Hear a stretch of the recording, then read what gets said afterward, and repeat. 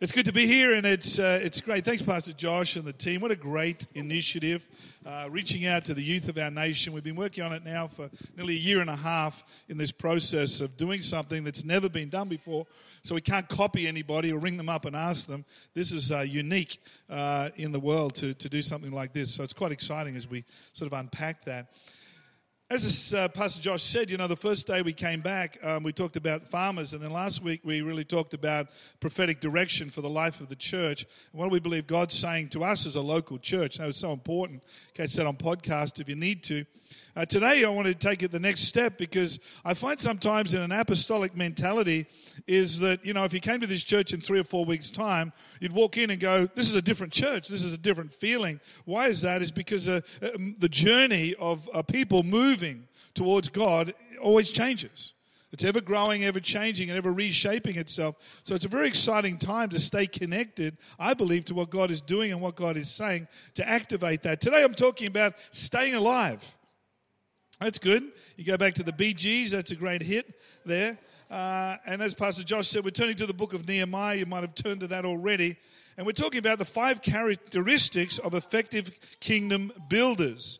We talked last week about the mentality of Nehemiah, where Nehemiah had a sword in one hand and a trowel in the other hand. It was the natural and the spiritual working together for God to be able to use that person. It's no different in this hour. God wanting this natural and the spiritual life to come together in your life so you can be naturally spiritual and spiritually natural. That's important. Naturally joyful, naturally, gracious. And we talked last week about the peace of God, and Sunday night we took it even further. But we understand that in Nehemiah 1:3, verse 3, do you have that there? Talking about today the importance of your daily walk with God and the importance of, I suppose, the practical and the spiritual working together, the unlocking of your future. And I trust today would challenge you maybe to reprioritize some areas of your life if you need to. Nehemiah 1:3 says, "And they said to me, the survivors who are left from the captivity in the province are there in great distress and reproach, and the wall of Jerusalem is also broken down, and its gates are burned with fire. So it was Nehemiah, when he heard these words, he sat down and he wept and he mourned for many days and was fasting and praying before the God of heaven." Isn't that a soft heart? Someone who hears of something like that it's a trouble in the land or there's an issue, and he breaks down. This is a man who's a cupbearer for the king. He's not a weak man, he's a strong man. He's recognized in the community. He's an effective man. He's a very spiritual man. But when he hears this challenge, he doesn't want to punch somebody. He doesn't get angry. He doesn't go and tell 46 people. He doesn't even put it on Facebook. Amazing. He breaks down and he weeps. I don't know about you, but there's some of the parallels we want to draw in this guy's life, because today we're talking about putting the kingdom of God first. There's 5 effective things we're going to talk about. Number 1 is putting the kingdom of God first. And that's so important to have in our lives, and we'll talk about that in a second. But Nehemiah was this sort of guy that when he heard, whether it's abortion or whether we hear, things that are happening in the world today, sometimes we just get mad and we get angry and we tell everybody, but we don't let it break our heart, really. It broke his heart. A good thing that fell to the ground, and he prayed and he said, God, and he's fasting, going, God, am I part of the solution here? Am I part of the answer? Am I part of what needs to happen? I don't know. And he goes on in verse 5, and I said, I pray, God of heaven, O great and awesome God, you who keep your covenant and mercy with those who love you and observe your commandments. Please let your ear be attentive and your eyes be open, that you may hear the prayer of your servant, that I may pray before you now, day and night, for the children of Israel, your servants, and confess the sins of the children of Israel, which we have sinned, God, against you. Both my father's house and I have sinned. He's struck with not just a heart for people and a heart to do something about this. He's challenged by his own unworthiness. He's challenged by the state of his spirituality. God, I've sinned. I've messed up. I've done things wrong. God, why would you count me worthy to do this when I am really not? What a great heart. Someone who's able to not just bang the table and go, right, we're going to do something about this. How terrible is this? But there's a humbling in his own heart that God is not just asking him to do something. He's aware that God is going to do something in him, and he's already started. I know when we went and served and helped, and you released us to be with the farmers, it was so powerful to do that, but I'm not the same person you sent out. When you build God's house, I believe he builds you. When you start to serve others and help others, I'm amazed how much he changes you and transforms you. And most times that's what we need, because the goal of Christianity essentially is to be like Jesus and change our priorities. I love telling the story again on the series, The Crown, I think it is, that Jane made me watch while we were away. See, I didn't have to. You wear pants like that if you're watching The Crown. But she hires in Billy Graham. She has an audience with Billy Graham, and she says, I'm the head of the Church of England. There's no one higher than me, but who do I talk to? Who's my counselor? So she brings in an American guy called Billy Graham. He's only a youngish guy then. This is when she was very, very young, the Queen. And she said an interesting thing. She says, what does it mean to be a Christian? And, Billy Graham was never short of conversation. She said he answered very quickly in this play, and I trust it's a pretty close, accurate depiction of what really happened. And he said this, he said, it's someone who's had an encounter with God and then decided out of that encounter to reprioritize their life, to put God first now in everything they do. And I thought, what does it mean to be a Christian? I thought that's good, isn't it? This is the sort of thing I suppose Nehemiah, before Christ, is starting to live out as a great example for us and a prophetic example for, I believe, what God's calling us to do today. To perhaps in our life reprioritize. Nehemiah was called back not to build the walls, but to rebuild the walls. Why was he rebuilding the walls? He was rebuilding the walls so the enemy didn't get in and attack the people. And I believe today that God is calling you and I to rebuild our life where the enemy has got in. The walls speak of strength. They talk of separation from a chance you've got before the enemy just goes, I'm hitting you up. He's actually got to get through the walls. He's got to get over the wall. He's got to get through the gates. And I believe it's time to rebuild our life in Jesus. I believe it's time to rebuild our life and putting God as a priority like never before. This is a foundational conversation we're having, and I trust prophetically foundational for our own personal life. Why do you say this, Pastor Stewart? I don't know if you know people like this, but one of the challenges I actually have in counseling as a senior pastor and trying to help people is one of the challenges they have is, come together, example, in a marriage, and they say to me, we're going our own way and this and that. We're not going to, stick out together.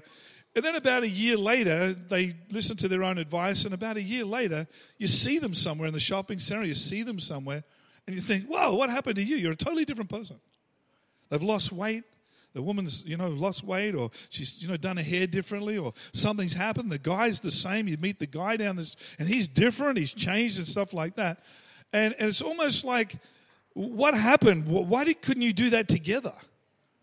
Why did you have to do that separately? And oftentimes I ask them the question is, was God speaking to you about this while you were married? About reinventing yourself, about changing and about shifting? And they all go, yeah, he was. But we felt we had to do it separately. But the pain and the cost of doing it separately is something that is not being brought into the thought. And I suppose what I hear and what I'm saying to you, is even as a church, if God is speaking to you about reinventing yourself and changing yourself and learning more and growing more, then it's God who's speaking to you. Don't wait until it hits a wall. God is always a proactive God. He's a phenomenal strategist God who knows things before you know them. And he sets us up to win every time in such a way that here with Nehemiah, when God's speaking to Nehemiah, I believe Nehemiah's heart was prepared well before God spoke to him because of the response that he gave. And so we hear this time of rebuilding the walls. Why? So the protection and the provision of God can be brought into that world again. And so to challenge today is there areas of your life where you need to rebuild those walls where the enemy has been getting in and hammering you? And under a prophetic thing, under a direction, is usually the anointing to do that, which actually makes it easier. to do. If you try and do things out of season, it's like, Paul turning up, wearing a big jumper this morning and we go, man, that's a beautiful knitted jumper, Paul. But Paul looks like a clown because he's wearing a thick, beautiful woolen jumper on a hot day. Nothing wrong with the jumper, nothing wrong with Paul, but out of season. Out of season. See the difference? Out of season. Now, I always use good examples because they've got good self-esteem because they can handle the bumps. And so here we've got this rebuilding process going on, but Nehemiah's heart is yielded and sensitive to this whole process. And so what he had to do, what maybe you need to think about, what I need to think about, is changing our priorities. That's what putting the kingdom of God first essentially can be about. Reshifting our priorities. Seeking first the kingdom of God for the welfare of not just ourselves, but in turn others. And how important that actually is. I shared in the earlier service when I was living in Victoria as a young bloke, I decided that there was a whole bunch of young guys in our town who were just a bit wild and a bit crazy. And maybe, they were looking for something. And so I started up boys' clubs in the town and the regions around and starting these boys' clubs. And the idea was on Friday night we got together as guys and we talked about men's stuff and guys' stuff. And then we did sport and activities. And a guy who owned a gym had a swimming pool in the gym into a pool with a volleyball court. So we used to use that. And I used to sit down. We used to do weights and I used to train the guys how to do this sort of stuff. It was really cool. We used to have a lot of fun. And I built up quite a big group of young people in this town quite quickly. And then I felt in the middle of all that to go overseas and travel. So I went to travel and travel parts of the world. And before I went, I thought, I've got to set someone else up to keep running these boys' clubs because they're so successful. Out of probably in that area, probably about 3,000 to 5,000 men, I couldn't find one man who would take it over. Not one. Not one man would stay at the pub on a Friday night. Not one guy would actually push into the cause. See, maybe we think sometimes someone else will do that. Maybe it's a bit like Nehemiah, that someone else is sitting around going, well, that's someone else's responsibility. Someone else will do that. Nehemiah's going, hang on a minute. That's pricked my heart. That struck me. I'll do something about that. And as I was saying, I was down the beach one day, just around this particular time. I was down the river. This river beach is where we live. And there was this lady, and she was actually floating along with her baby in the water. And she had a little baby and was just floating along with this baby. It was a bit over a newborn. And she's floating along with it. And she was up to about here in the water. And the baby's half the body, the baby was in the water. And next minute, they disappeared. I thought, there was a lady with a baby out there, And I thought, that's strange. And I said to the guys sitting beside, did you see that lady? I thought, what? Yeah, we did. I think she drowned. And I said to someone else, hey, did you see that lady out there? Yeah, I did see that lady. She's disappeared. I think she might have drowned. I was having this conversation with people who had seen the very same thing that I had seen, but are willing to talk about it and do nothing about it. And I thought, well, I won't tell you what I said in my unsaved vernacular, but I jumped in the water, ran out, and as I was running into the water, I hit this lady, and she's trying to duck dive, trying to find her baby, like this. And so I grabbed her and was able to pull her aside and say, get in there, you're going to drown yourself doing this, because she's in a state of shock. And so I duck dived down into the water, which was quite deep. I duck dive and as I duck dived down, I had my hand out like that because I didn't want to hit any logs and stuff. And I hit the baby in the side like this, So I was able then to grab it and bring it up. And as I pushed it up through the water, I'm still underwater, pushed it up through the water. I pushed on its side and it must have spat out the water and taken a big gulp of air, And it's like, whoa. And I'm sort of trying to swim in with a baby above my head because it had like a little shirty sort of thing on. I was able to have hold of its shirt, and bring it. The mother is on her knees on the banks of the river, sobbing, going, my baby's dead, my baby's dead. I'm bringing it. I said, well, I think the way it's screaming, it's not dead. It's alive. And it's good to have a baby screaming, isn't it, Josh, when they're like that? Don't mind that. No one's complaining. And brought that baby in. And, she was hugging and kissing and she just sort of said thanks. But she said to me, is there anything I could do for you? I said, I've got a boys' club I'd like you to run. She ran the boys' club for about another 3 years because I couldn't find a man. She ran it for 3 years. That boy today is a motorcycle champion in Australia. He holds records and awards for motorbike racing. And this is, how many good things go past us that God is calling us to do? But maybe because our heart is hard, we're so busy and we're so consumed, we don't hear with the ears of God to go, God, that's a need. I can't let that, not while I'm alive, not on my watch, I can't let that happen. I'm not allowed to, I don't want that to happen. It's like, for us, isn't it? It's like, did you hear this morning, Children's Church just started today. We're very excited about it. But we've got a need. There's a few leaders short. We just need a few people to run down and help out. Well, I'll pray about that, brother. I'm sure there's someone you could send. Sometimes that's our talk. Nehemiah wasn't like that.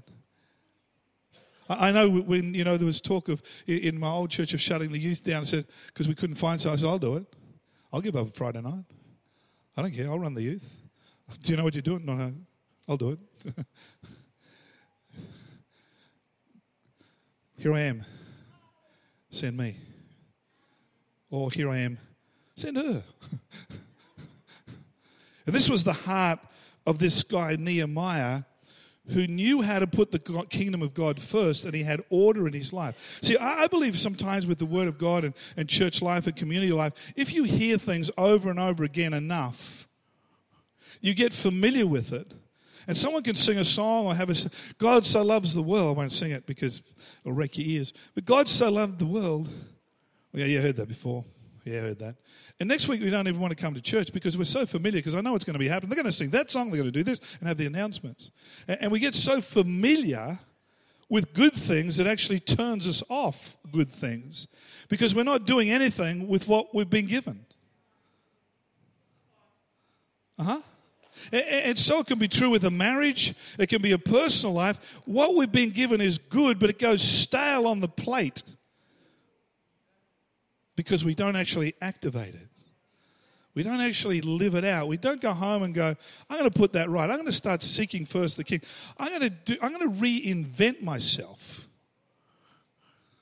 It's such a cool thing when you let God reinvent you. Say, God, what would you do if you were me?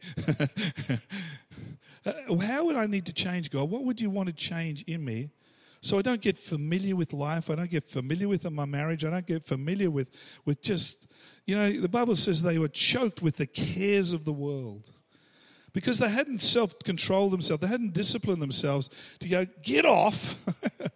I have a purpose. I have a goal. I have a direction. I have a calling. And these things are just weighing me down and cluttering me up. And so Nehemiah, I'm just trying to punch him up, is a really good guy because I think he was. He's starting to rebuild these walls or build these walls, whichever way you look at it. He had to set new priorities in his life to be able to do this. New priorities. I'm a bit tired. We'll go to bed earlier. I'm a bit tired. I can't do it. Take vitamins.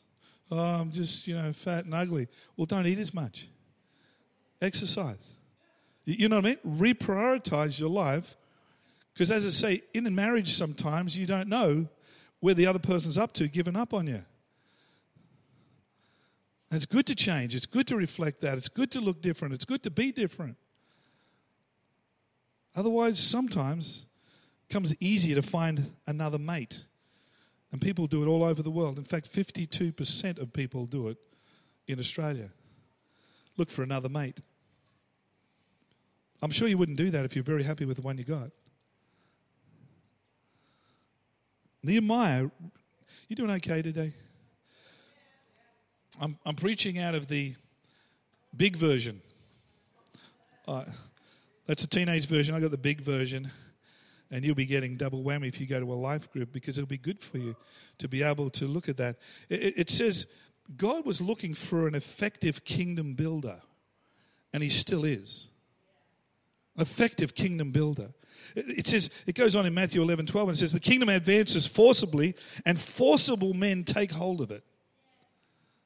You know, we should have it in the life of our church. And I love it in our church that the musicians aren't the only ones that sing.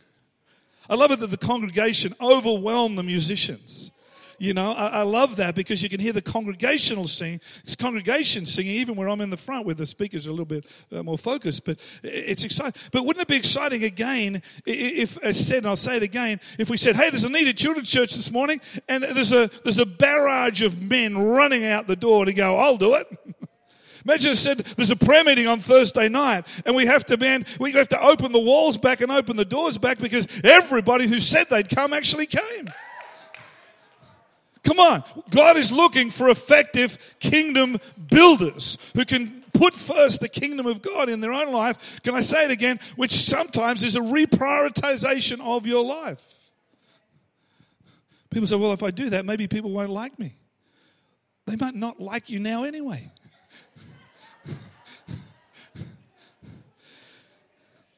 But Nehemiah had to break through that veil of thinking because he had to go, well, what if I step up like this? Mate, what will people say about me? Well, phooey what people say about you if you're serving God. Hey, come on. That's a good word, isn't it? I think is that an English word? I don't know. Doug, it is today. Being able to stir our hearts like that. Why? Because Nehemiah knew how to discipline his life to put God's will above his comfort.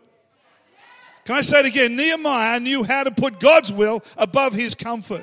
He decided to put God first. And everything else had to take a second seat to that reality. And there was a practical outworking of that. It became real in his personal life and real for a lot of people when he rebuilt the walls over those period of months to be able to do that. But it started with a leader. It started with somebody who had a desire to be such a person, to be an effective kingdom builder. I imagine he explored some realities of this. He wasn't just first thing he'd actually done. But he realized that the kingdom of God may be important in theory, but sometimes people say, well, it's someone else's problem. The kingdom of God is important in theory, but it's someone else's problem. And so we become hearers of the word and not doers of the word. Now, that's an old talk. But again, if you've heard it long enough and you go, I'm sick of listening to these sermons, you're the exact person I'm speaking to. It's time for you to become the sermon or to serve what the sermon is speaking about. How much can you hear before you fall asleep? It's powerful thinking when you grab hold of this. I'll just give you some background. Moses lived 1,000 years before Nehemiah and gave Israel the rules that they were to live by. Deuteronomy covers most of the civil laws, and Leviticus covers most of the worship laws. Unfortunately, as soon as Moses and his successor Joshua were gone, the people largely ignored the laws that God gave them. In fact, most of all the prophets in the Old Testament were prophesying warnings of the consequences of not keeping the law, the big one being that they would be expelled from the land that God had already given them. This happened, and they were almost all taken back to Babylon for 70 years, which was called the exile. At the end of those 70 years, the Babylonians were defeated by the Persians, and the Jews were free to go home.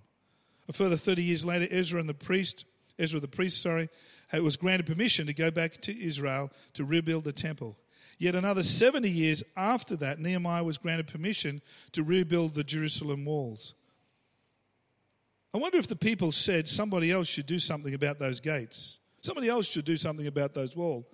But everyone was settled in their own towns and villages throughout Israel and did nothing about their own city. This can be seen as a challenge of many Christians today. As long as their home and their personal life is okay, they are happy. The kingdom of God may be important in theory, but it's always someone else's problem.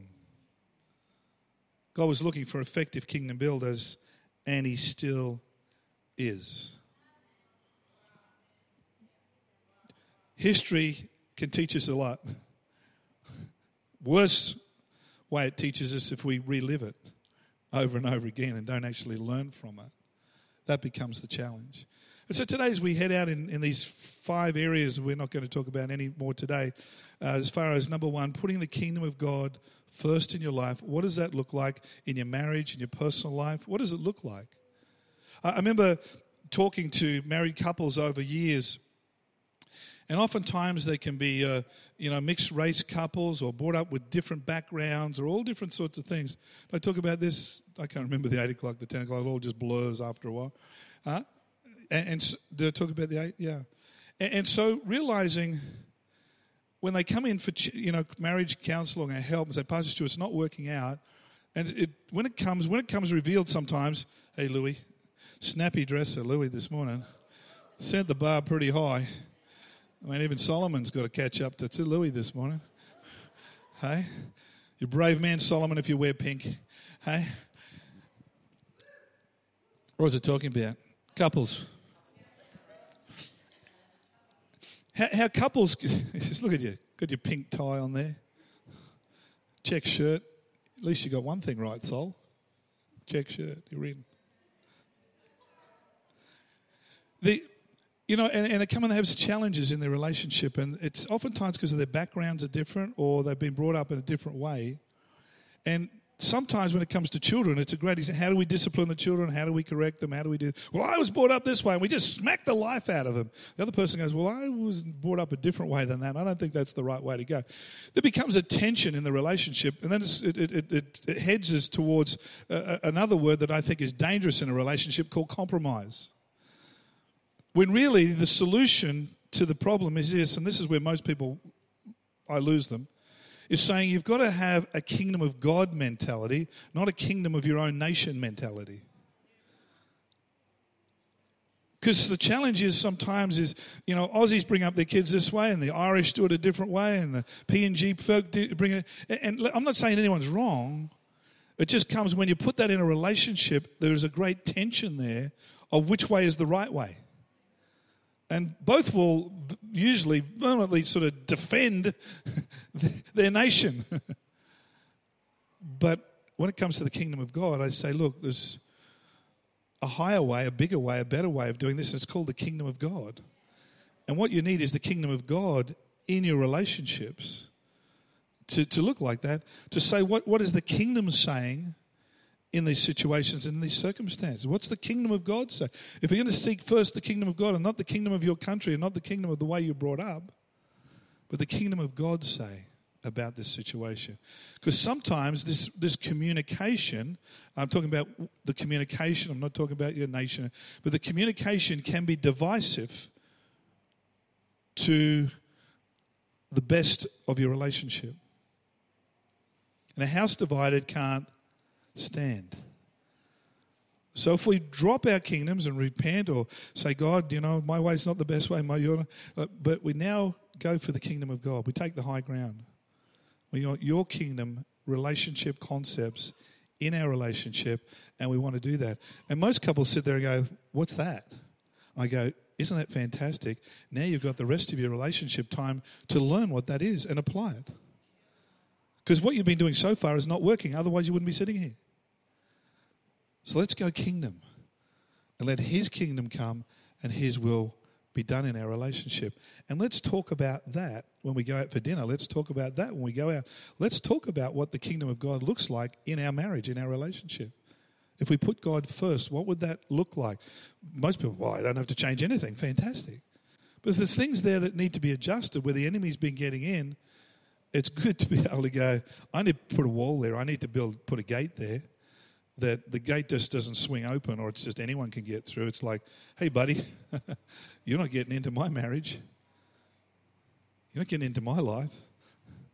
And there's a strength about that. There's a confidence about that for you. In my case, my wife, I trust. So this is a Nehemiah putting the kingdom first, but bringing it down to modern day thinking. Nehemiah was a guy, I believe, who, can I say it again, put God's will before his own comfort and did it really, really well. Even though he's in a position of high influence, yet he was willing to walk away from it all and go down to a broken city and to rebuild those walls. So he's not just like, hey, This is easy. I'll get more money over here, or this will work out. Sometimes it's a real challenge to leave what you know to move into an area which you don't know, and you have to do that. Will that be true in our own personal lives? Hey, you go, I don't know what this looks like, but I'm going to have to re-pioneer this. I'm going to have to step out by faith, and I'm going to have to work this through. But God before me, who can be against me? Because I've got more of God in my life now than I ever had before, because I'm wanting to put him first. So he's helping me pace this out and do it well before it gets reactive and it all busts up and goes all stupid. And then, as I said, a year later, you find out those people are now looking so cool. They think, wow, you look so cool. But can I go back as we're wrapping up today, and you can tell I'm recapping. One of the challenges of Nehemiah was his own unworthiness. My own sin, God, I've sinned before you, and all my people have sinned, God. I'm sorry. Sometimes unworthiness can stop us from stepping into all God has for us. We don't feel worthy, we don't feel capable, we don't feel trained or equipped. But how many people know that oftentimes God's looking for availability, not equipped? He said, I'll equip you as you put your hand up. So I trust today, as we wrap up, I've challenged you. I trust today we've thought about the natural and the spiritual working together. And the first week, we're talking about putting the kingdom of God first as a foundational truth, which I trust is a prophetic unlocking for many people's marriages, their relationships, many people where they're at. And that over your life, you realize that reinventing yourself in him should be not something that you do and it's all about you, but something that God has already put in your heart to do. I thought when I stopped drinking, everything would be perfect. I realized that swearing, and I thought if I stop swearing, everything will be perfect. And just let God work through my heart. It's not what I'm getting rid of, it's what I'm taking on. I thought violence was the solution to everything. Once I stopped that, I thought, wow, what do I do now? You realize there's joy, there's peace, there's kindness, there's gentleness, there's mercy, there's grace. There's all those things. I give up one, I take on 10 good things for my life. Personal things. Reprioritizing.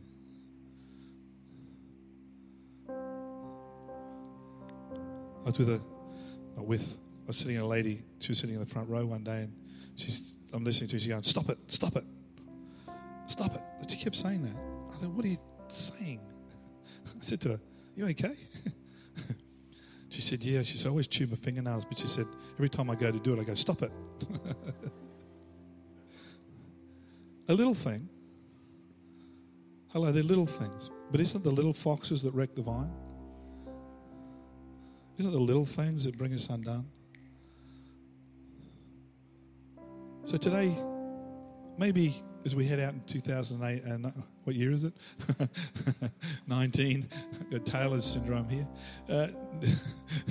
2000. Wasn't that a great mission offering message? Hey, I thought that was outstanding. Praise God for Mrs. Loader.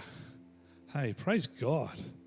Oh, these songs you're singing here wouldn't be written if Taylor wasn't writing them and leading them. And all these manuals that are written for the life of our church, all written by these young girls and Pastor Peter and Kaz, all these young guys. Isn't it fantastic? These are all written in-house, songs in-house. Freshwater flavour by people who are passionate about putting God first in 2019 and beyond. I did it. You could do it. Some of you have already done it. But I'm going to go on a bit more of a journey to realize some of the 5 elements of Nehemiah's life that we believe are important for us to hear. Pastor Josh will be bringing out another one tonight that I think is probably one of the key ones that unlocks the whole shooting match of what he was actually like. Father, we thank you. It's 2019. It's year 5779 in the Jewish calendar. We talked about 9 last week, what it means for us personally as a church, corporately as a nation, and nations of the world. We thank you, Father, today that this is an old message, and if you heard it all before and it rocks you off to sleep, you're probably one who needs to hear it more than ever to wake you up, to activate and be doer of the word, not just a hearer. God, we pray that people would never get familiar with the ecclesia, the church, the called out ones. That we'd know our place, like Hebrews said, assembling of the people together. And there's an assembly, there's a place and a position for you. It's not a gathering, it's an assembly. And we thank you, Father, today. Some are on the front line, some are second row, and some are the support team. Father, we thank you. The kingdom of heaven suffers violence, and those that are forceful will take it. Forceful men, front-footed men who step up now, not out of reaction, but out of action. Help us, we pray, Father, live a life fresh and alive for you. Let your peace, the shalom peace of God, rule and reign in our hearts, God. So we know you're with us and you're for us and you're sure not against us.